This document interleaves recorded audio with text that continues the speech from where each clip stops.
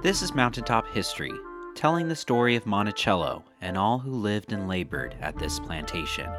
I'm Kyle Charlton. The most famous family to live at Monticello was Thomas Jefferson's.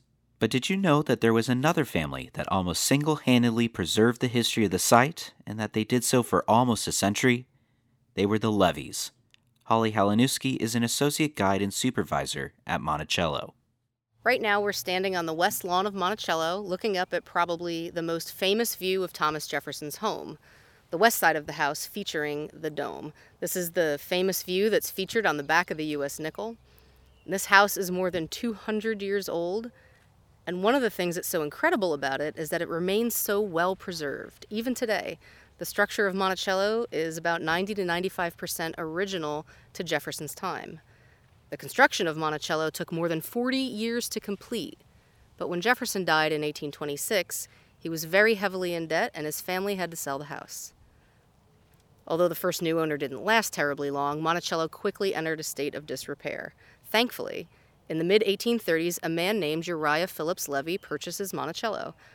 And Uriah Levy was a very interesting man. He was a veteran of the War of 1812. He was a Commodore in the U.S. Navy. And Levy was Jewish. This is important to the story because Uriah Levy knew about Thomas Jefferson's strong belief in religious liberty. Jefferson believed that every American should have the freedom to worship as they choose.